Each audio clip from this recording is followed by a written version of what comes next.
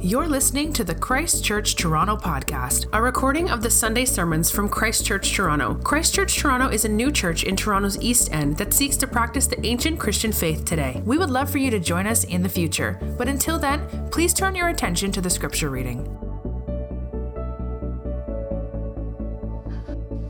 Today's scripture reading is Ecclesiastes 4, verses 4 to 16. And I saw that all toil and all achievement spring from one person's envy of another. This too is meaningless, a chasing after the wind. Fools fold their hands and ruin themselves. Better one handful of tranquility than two handfuls of toil and chasing after the wind. Again, I saw something meaningless under the sun. There was a man all alone. He had neither son nor brother. There was no end to his toil, yet his eyes were not content with his wealth. For whom am I toiling, he asked, and why am I depriving myself of enjoyment? This too is meaningless, a miserable business. Two are better than one, because they have a good return for their labor. If either of them falls down, one can help the other up. But pity anyone who falls and has no one to help them up. Also, if two lie down together, they'll keep warm. But how can one keep warm alone? Though one may be overpowered, two can defend themselves. A cord of 3 strands is not quickly broken. Better a poor but wise youth than an old but foolish king who no longer knows how to heed a warning. The youth may have come from prison to his kingship, or he may have been born in poverty within his kingdom. I saw that all who lived and walked under the sun followed the youth, the king's successor. There was no end to all the people who were before them, but those who came later were not pleased with the successor. This too is meaningless, a chasing after the wind.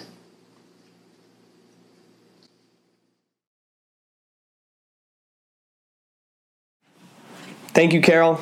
Let's pray before we turn our attention to reflecting at length on this piece of scripture. Let's pray. Speak, O Lord, your church now asks, by your Holy Spirit. We, your church, are listening.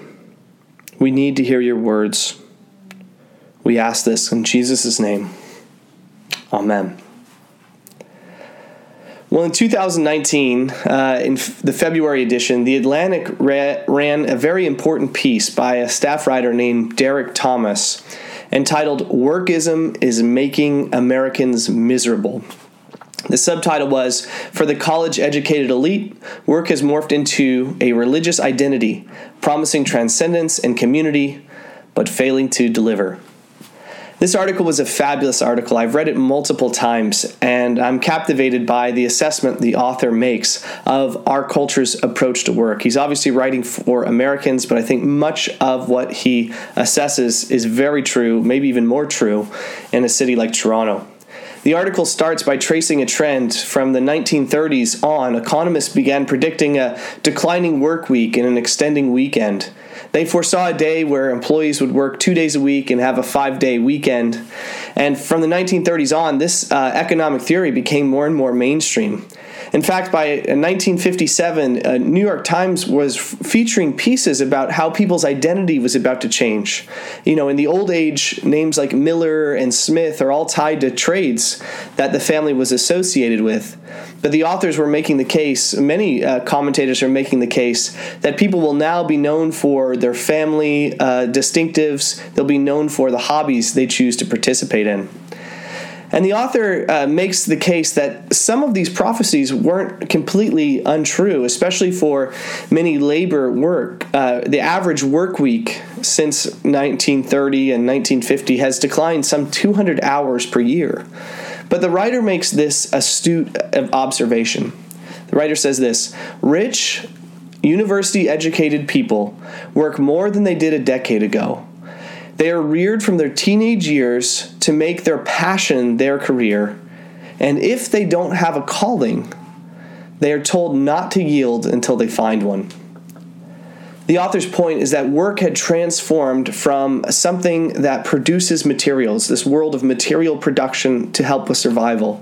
It had morphed and changed into a source of finding one's identity. The author writes, for the college-educated elites, the university-educated elites, work morphed into a kind of religion, promising identity, transcendence, and community. The author calls what the culture is experiencing a new religion. He calls it workism. We're looking at this wisdom book, the book of Ecclesiastes. It's attributed to a man called the preacher. And the preacher wants us to gain wisdom. He's this king of Israel who seems to at least come from Solomon's line, who's been granted great wisdom, and he's trying to pass on this wisdom to those who come after him. And he's on this quest to figure out how wisdom gives you advantages in this world. How do you get ahead? How do you understand and know the right thing to do in life so that you can have a satisfied life? How do you know that you're winning? Well, this ancient book written thousands and thousands of years ago has told us that much of our quest is like chasing the wind. It's hevel. It's an attempt to manage and rope in cats and herd cats. It's not going to happen. But the author has made the case that there is something we ought to enjoy in this world. And one of the things he said repeatedly up to this point in the book is that there is nothing better than for us to enjoy the work that God has given to us. He said this in chapter 2, verse 24, and in chapter 3, verse 22. And I found it interesting, in a world who's trying to look to their vocation, their workplace, for their identity, this book reminds us that if you want to find your identity in your work, you will be frustrated. The author of the article we looked at from The Atlantic said, "We are looking to our work for a sense of transcendence and community. That's how we are going to find our identity, and our work provides for us what we believe, a new avenue for that." Well, it's interesting, in this passage, the preacher goes after both of those myths, that work can provide transcendence and that work can provide a deep and a meaningful community. And he confronts both of those myths in this passage. So those are the two things I want to look at. The myth that work can provide community for you, and the myth that work can provide transcendence for you. So if work has become a new kind of religion, workism, as we were told in The Atlantic, it's becoming a religion because in part it promises you a new community, a new people to call your own. We'll call this the myth of community through work. And the preacher goes right after this myth. He starts in verses 4 through 6, and he says that work will not provide the community that you long for. Why? Because he acknowledges that often work puts us in a vicious cycle, a cycle of envy. Envy at what our neighbor has drives us to work harder so that we can advance above our neighbor. Envy at what our coworker has accomplished drives us to accomplish more, and the envy breeds more envy. This is what he says in verse 4. "Then I saw all the toil and all the skill and work that comes from one's envy of one's neighbor." This is vanity, hevel, vapor, smoke, chasing, striving after the wind, right? As soon as you try to grab it, it's going to slip right through your fingers. Trying to find community through work is like chasing vapors. It's not just the capitalist economic theorists who say that the competitive drive for self-interest is the engine which drives the economy. The preacher gets that. There might be exceptions that prove the rule, but envy for neighbor drives so much of our modern economy. But the preacher understands something else is going on deep underneath this. He realizes that there is this dark cycle in play. The more we see somebody have something we want, the more we want it. But eventually, for some, that cycle breaks. He talks about this in verse 5. The person who's sick of the rat race, the self-destructing behavior, and decides to, what Solomon says, fold his hands. This, for Solomon, is not a religious posture of piety. This is a mark of laziness. What is the preacher's point? His preacher's point is this, that work is not going to give you what you seek. You will not be able to find the type of community you long for through your work. Though enjoying work is a gift God gives, it won't provide for you the community you need. It's hard to make friends in such an envious culture. Though you'll make many contacts, LinkedIn connections at your workplace, it will be very hard to have a serious and deep committed friendship if envy is at the root of this. We all know that the rich are notorious for lacking friends. They might have people around them all the time, but they wonder, will they still be around if I lose my money? As a kid, I loved the movie, one of Macaulay Culkin's movies, Richie Rich, which in a strange way was autobiographical for poor Macaulay Culkin. But Richie Rich never understands if he actually has friends. The whole quest of the movie is to find out if these are true friends that he is starting to get to know. It's hard to be friends with the elite and super rich, but it's also hard to be friends with the super lazy who are always in a cycle of blaming others, Ecclesiastes is saying, if you turn to your work and hope to get out of your labor a network, a friendship network that will get you through life, this is chasing wind. This is a waste of time. Labor drives envy. It alienates ourselves and impoverishes ourselves from the very community we long to get. This alienation, no matter what the financial gain, is ultimately a net loss. Work or laziness, the preacher says, the only solution is to find contentment first in your work. What he calls a handful of quietness is better than 2 handfuls of toil and striving after wind. It might be half as successful as you long to be, but it's much better to be successful and content than striving after the wind. I'm convinced the preacher is thinking about community, or maybe we could say companionship, as the goal of labor as he now moves to verses 7 through 13. The preacher paints a very, very sad picture. The compulsive moneymaker who can never stop making money, but never asks, what's the purpose of money? What's the use of money? 2 are better than 1. 3 is better still.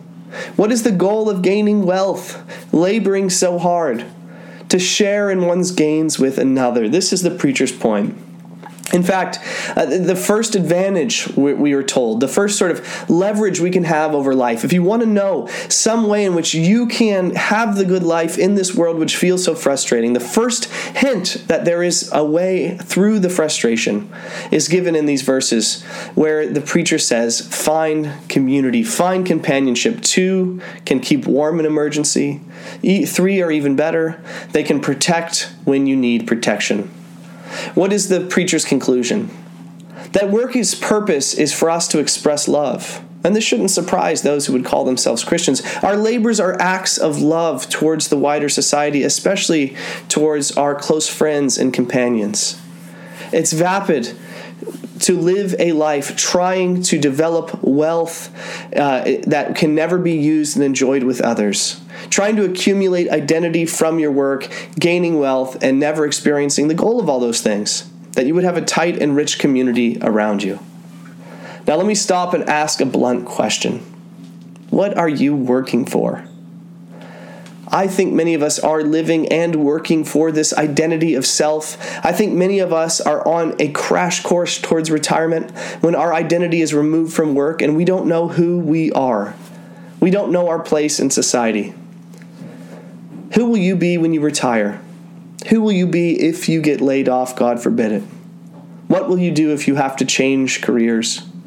What will you do if your business fails, if you find out the skills you've developed actually aren't that marketable anymore? The preacher is saying companionship, and yes, this verse is often read at marriages, of course, your spouse, but even more so, a wider network and community.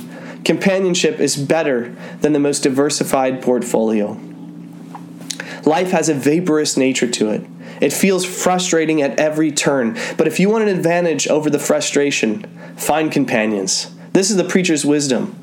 This is plan for your professional development, plan for your retirement, plan for your vacations, but my goodness, spend twice as much time planning to maintain close friendships and companions. This includes proper investments in your marriage, sure. Your spouse doesn't care about your work reputation, but this also includes making friend networks that are wider than just your spouse. You need a friend or 2. Let me ask, who are the 6 people in your life right now who would carry your coffin should something happen to you? Would you even have 6 close enough friends to carry the coffin? The preacher's point is this is a cruel world. There's injustice all over the place. It's a frustrating world. There's pain to be experienced. But listen, it's better to go through this world with 2 than in isolation. 3 is even better. Find deep community. Prioritize it. Make time for it. Don't feel bad if you have a lunch with no agenda. Seek to be known. Next week, the cadre signups will open up. This is a great way to begin to find deeper community. So don't buy into this myth that work can provide for us status and reputation, resume, which will then give us a deep and meaningful community. That is just not true. That is not the goal of work. That is not what work is after.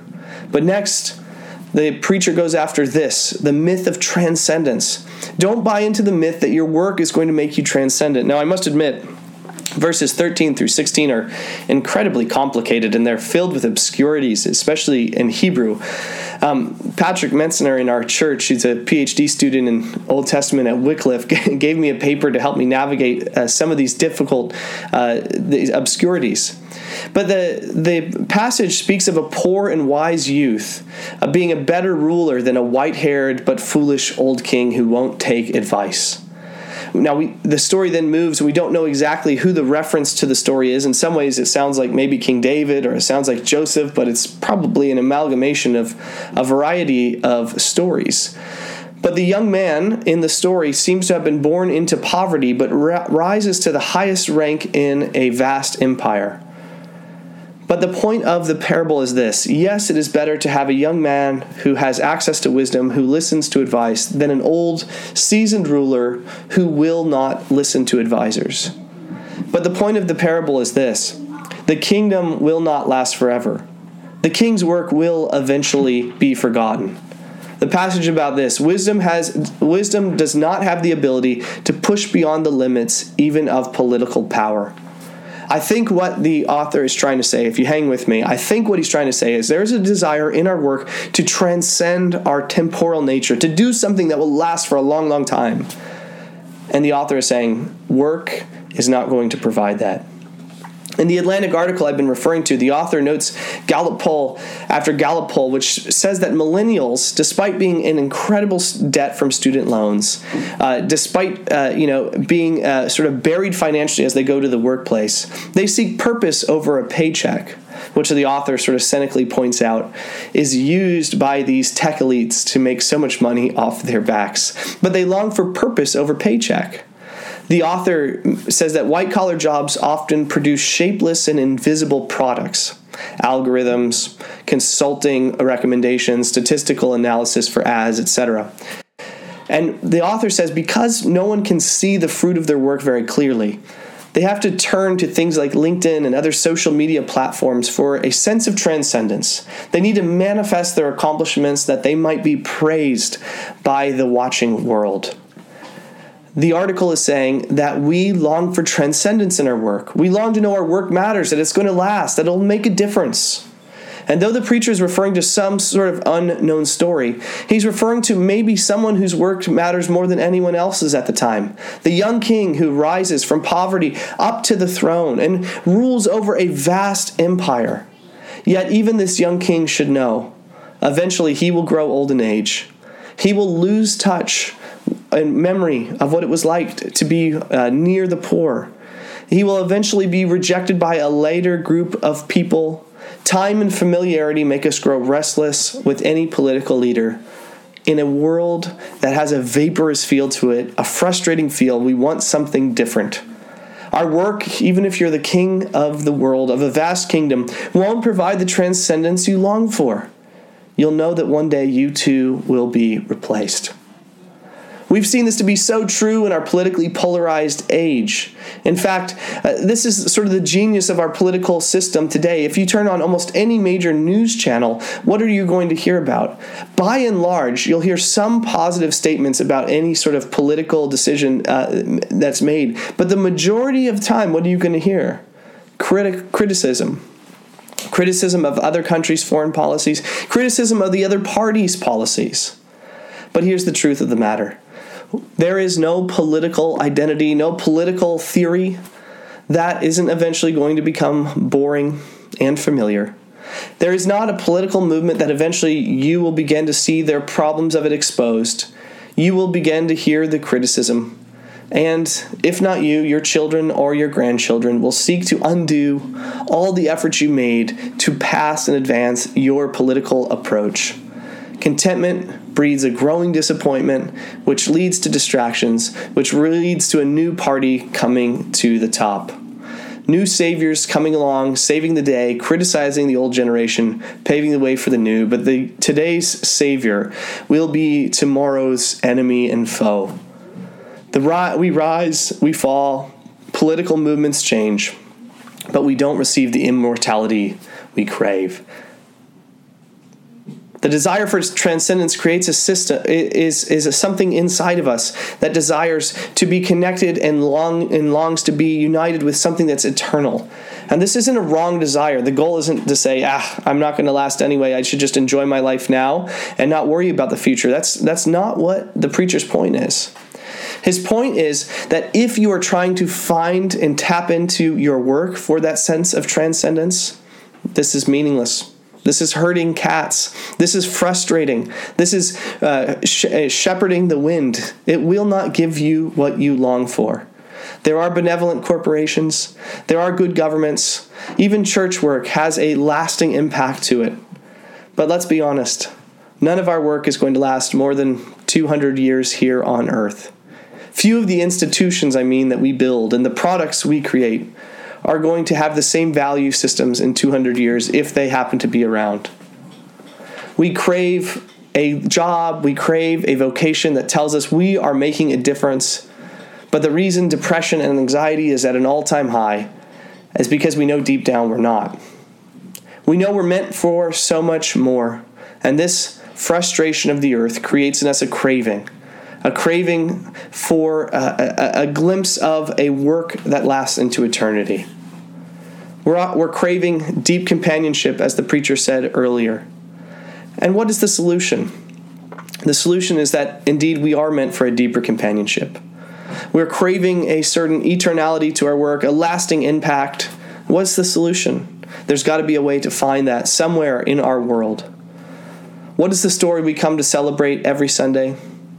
Is it not the story of a person, the very Son of God, who existed in a perfect community, perfect harmony with the Father, the Father and the Holy Spirit throughout all eternity? Did he not willingly come to earth? And what was his mission? That he might bring a group of friends back into a restored relationship with their Creator, the God who made them. His goal, his mission was to restore true community to the earth by restoring a relationship between human beings and their Creator. How did he do it, though? Did he not do it by coming to embrace loneliness? Was not solitude part of the work that God had for him? Was he not led to the cross with not a friend at his side, in fact, all of his friends betraying him? Was he not utterly alone on that cross? Did he not cry of his solitude, my God, why have you forsaken me?" And it's in the pain of this loneliness, it's in pushing through this isolation, that the gates of heaven are flung open. Salvation's open to anyone who will listen. Everyone is welcomed into this relationship with God. New sisters, new brothers are created. But the gospel isn't just about a new community. It's also about a God who transcends time, coming near and being with his people. God himself, who is not bound to time, taking on the limitations of time, experiencing a human body and all the frustration and difficulties that come with the human nature, experiencing toil on this earth. And on that cross, did the one who had experienced nothing but transcendence taste death? This is a great mystery. But was not the ephemeral, temporal world defeated at that cross? Death received its death sting. And because of the work of Jesus, we are invited into a world that is unending, where we can know that our work, when united to Jesus, can have meaning and impact and transcendence because Jesus defeated death. So in conclusion, if on Monday, as you sit at your altar, your desk, and you start manicuring your LinkedIn account, you realize you are seeking from your work transcendence and community through the sacrifices and efforts you will make this week, remember, these things are going to leave you empty. This is frustration. This is hevel. This is chasing the wind. Remember, Jesus has set you free from looking to your work for community and transcendence. He's provided for you a deeper community than your professional credentials could ever give. And in knowing Jesus, trusting that he came to give you victory over the frustrating world that you feel stuck in, it's only then that you can work with hope, with a smile, not be crushed by criticism, not be inflated by promotions. And then you can find true and deep happiness, deep advancement, serious advancement, and an ambitious age. Let's pray. Thank you for listening to the Christ Church Toronto podcast. For more information about our church, you can visit our website at christchurchtoronto.ca or email us at info@christchurchtoronto.ca.